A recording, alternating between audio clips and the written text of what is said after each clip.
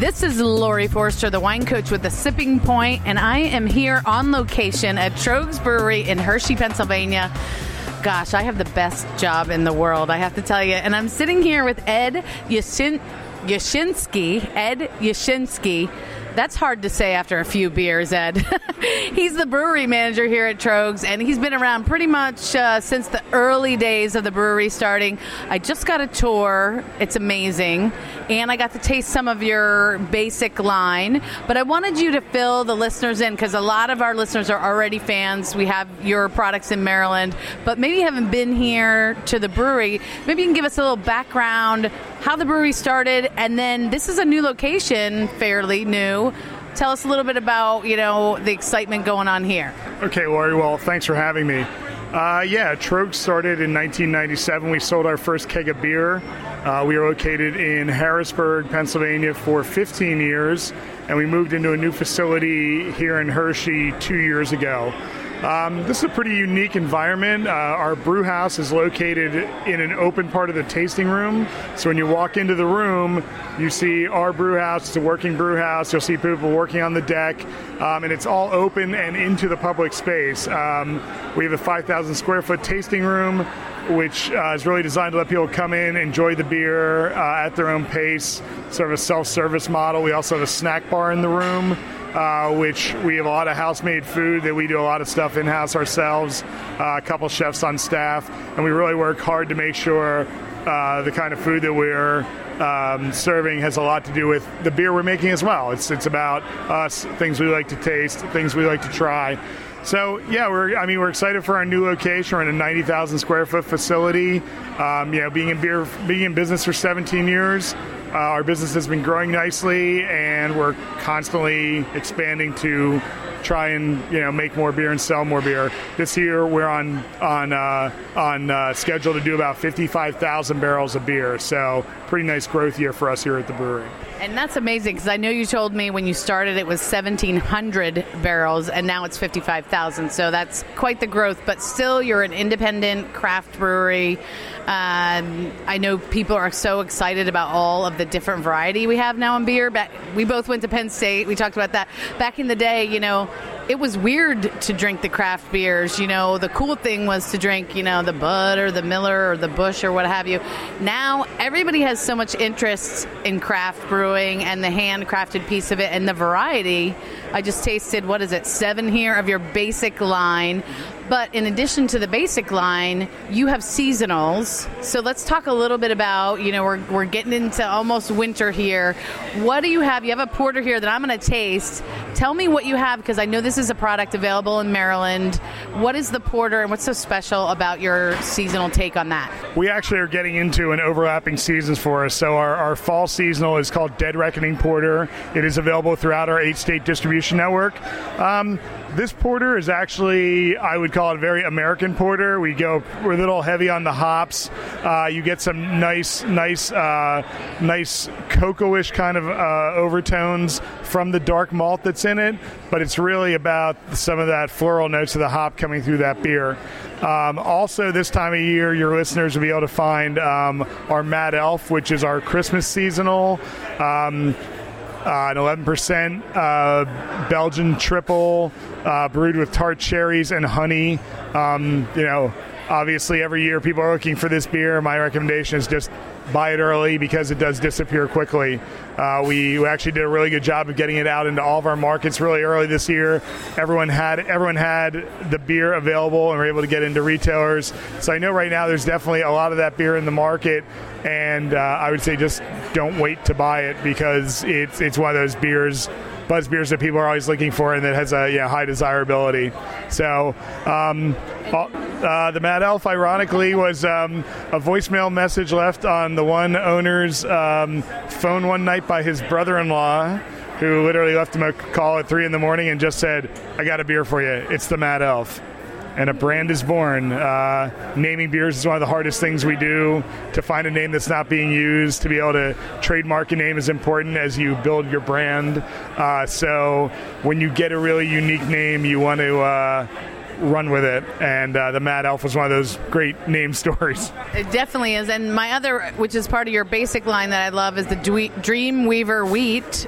Delicious. The other one that I really found fun is the Java Head Stout. That's the first time I've had that, and I love it. Really, really good.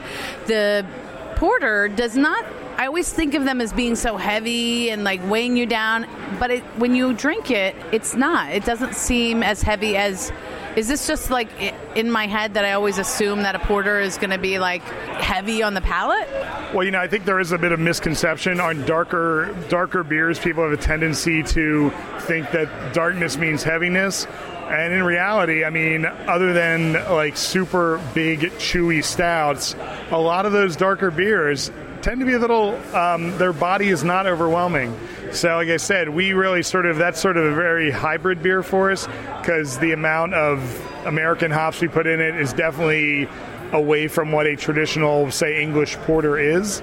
But yeah, I think that is sort of a misnomer. I mean, I think in some ways, even our Troegs Double Bock, which has a nice mahogany color, really drinks much lighter, in terms of it doesn't feel so heavy. I regularly tell people who say they don't like dark beers, but they want to try a lager to close their eyes and taste that beer, because I don't think you don't associate the color with really what the flavor of that beer is, which is kind of nicely bready, a little bit of sweetness to it.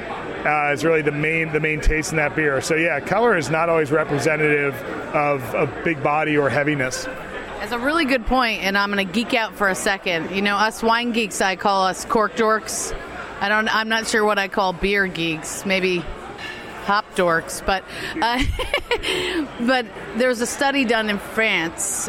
Gil Moreau was the researcher, and basically they tried to see if color had anything to do with your impression and your observations.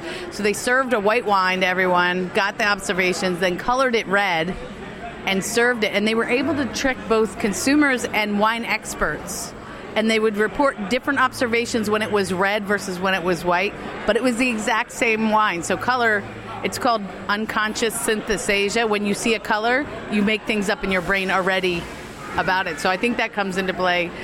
But speaking of geeky, you got the things that we can get at the store, certainly, from Troegs, and that's Troegs.com if folks want to check you out.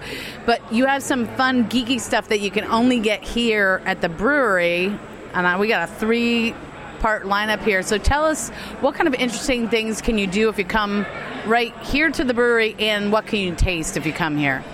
Yeah, well, we always do try to have special things for people who come to the brewery.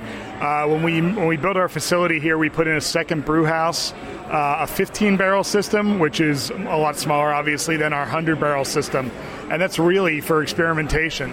So we might be trying out brewing processes. We might be testing certain barleys. We might be testing certain hops. But the output from that brew house is very small. It's about 20 half kegs. So when you come in the door, we always like to have at least 2, if not 3 or 4 beers that you're not going to find anywhere else here. And right now we have a couple. We're sort of all over the spectrum right now. One of our newest beers we just came out with is called Master of Pumpkins. We're really not. We've always jokingly said we'd never make a pumpkin beer because we never liked how early pumpkin beers came out.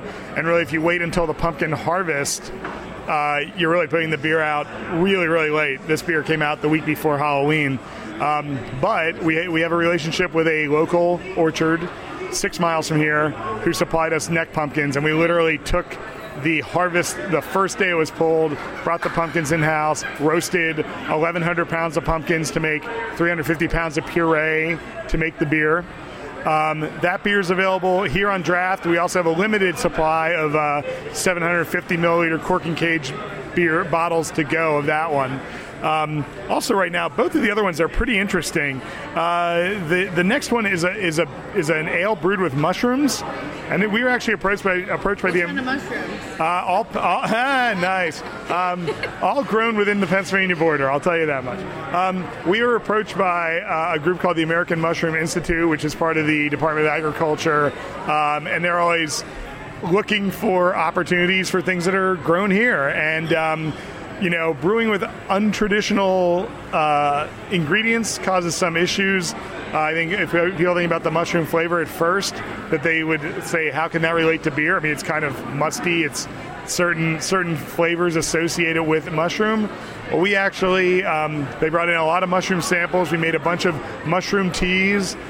We found things we liked. We created a blend we thought would work. They pulverized the mushrooms into a powder so we could use them, and it's kind of nice. It has an earthiness to it. Again, it's a porter. It's a darker beer. It has a certain earthiness to it. Again, that complements the flavor of the hops. Not overbearing. You don't have a piece of pepperoni hanging on the side of your glass to go with your mushroom. It's kind of a more, I'd say, organic approach to how a mushroom tastes, as opposed to what you're used to pairing mushrooms with. The final beer we have is a saison, but it's a grisette, which is actually a low ABV saison, 3.8%, and that's that is totally an experimental beer. We use a mixture of spelt and barley to create the flavors in that beer. It's a really traditional brewing method, and I think it's a nice little completely different thing. At 3.8% compared to a bunch of high ABV hop bombs all the time. This is a really nice twist on your palate. You look at it a different way, and I think there's always a lot of fun to be had on some of those lower alcohol beers where you can really play with flavor and taste a lot. So yeah, we always try to have something special here, that's for sure. Oh, this has been really fun, and you can get a tour, or you can do a self-guided tour, which is really nice as well. And I have one more question for you. It's a little off topic here, but I know you're in the beer business. Do you drink wine? And if you drink wine, what's your favorite? Well, I do enjoy wine an awful lot. My Achilles heel with wine is that I tend to drink it at the same speed I drink beer. So that's definitely not a good way to drink wine. I've been to Portland, Oregon a few times. I'm a big fan of Pinot Noirs. I also like Malbec an awful lot. I let my wife make all of the decisions on what wine we drink, but I do have wine from time to time. So I just try to. I hope I've sort of mastered beer. I don't have time to even think about mastering wine. Well, there's an old saying in the wine business: it takes a lot of good beer to make great wine. So we know, there's love on both sides of the aisle here, and it's been so much fun. Ed Yashinsky, I said it right, Troegs Brewing. If you want to check them out, go to Troegs.com, and I'm sure you're going to find it in your local store or at Wells Discount Liquors on York Road. They're our sponsor. It's been so much fun. Thanks so much, Ed, for being with me this week. Thank you. Great talking with you. Cheers.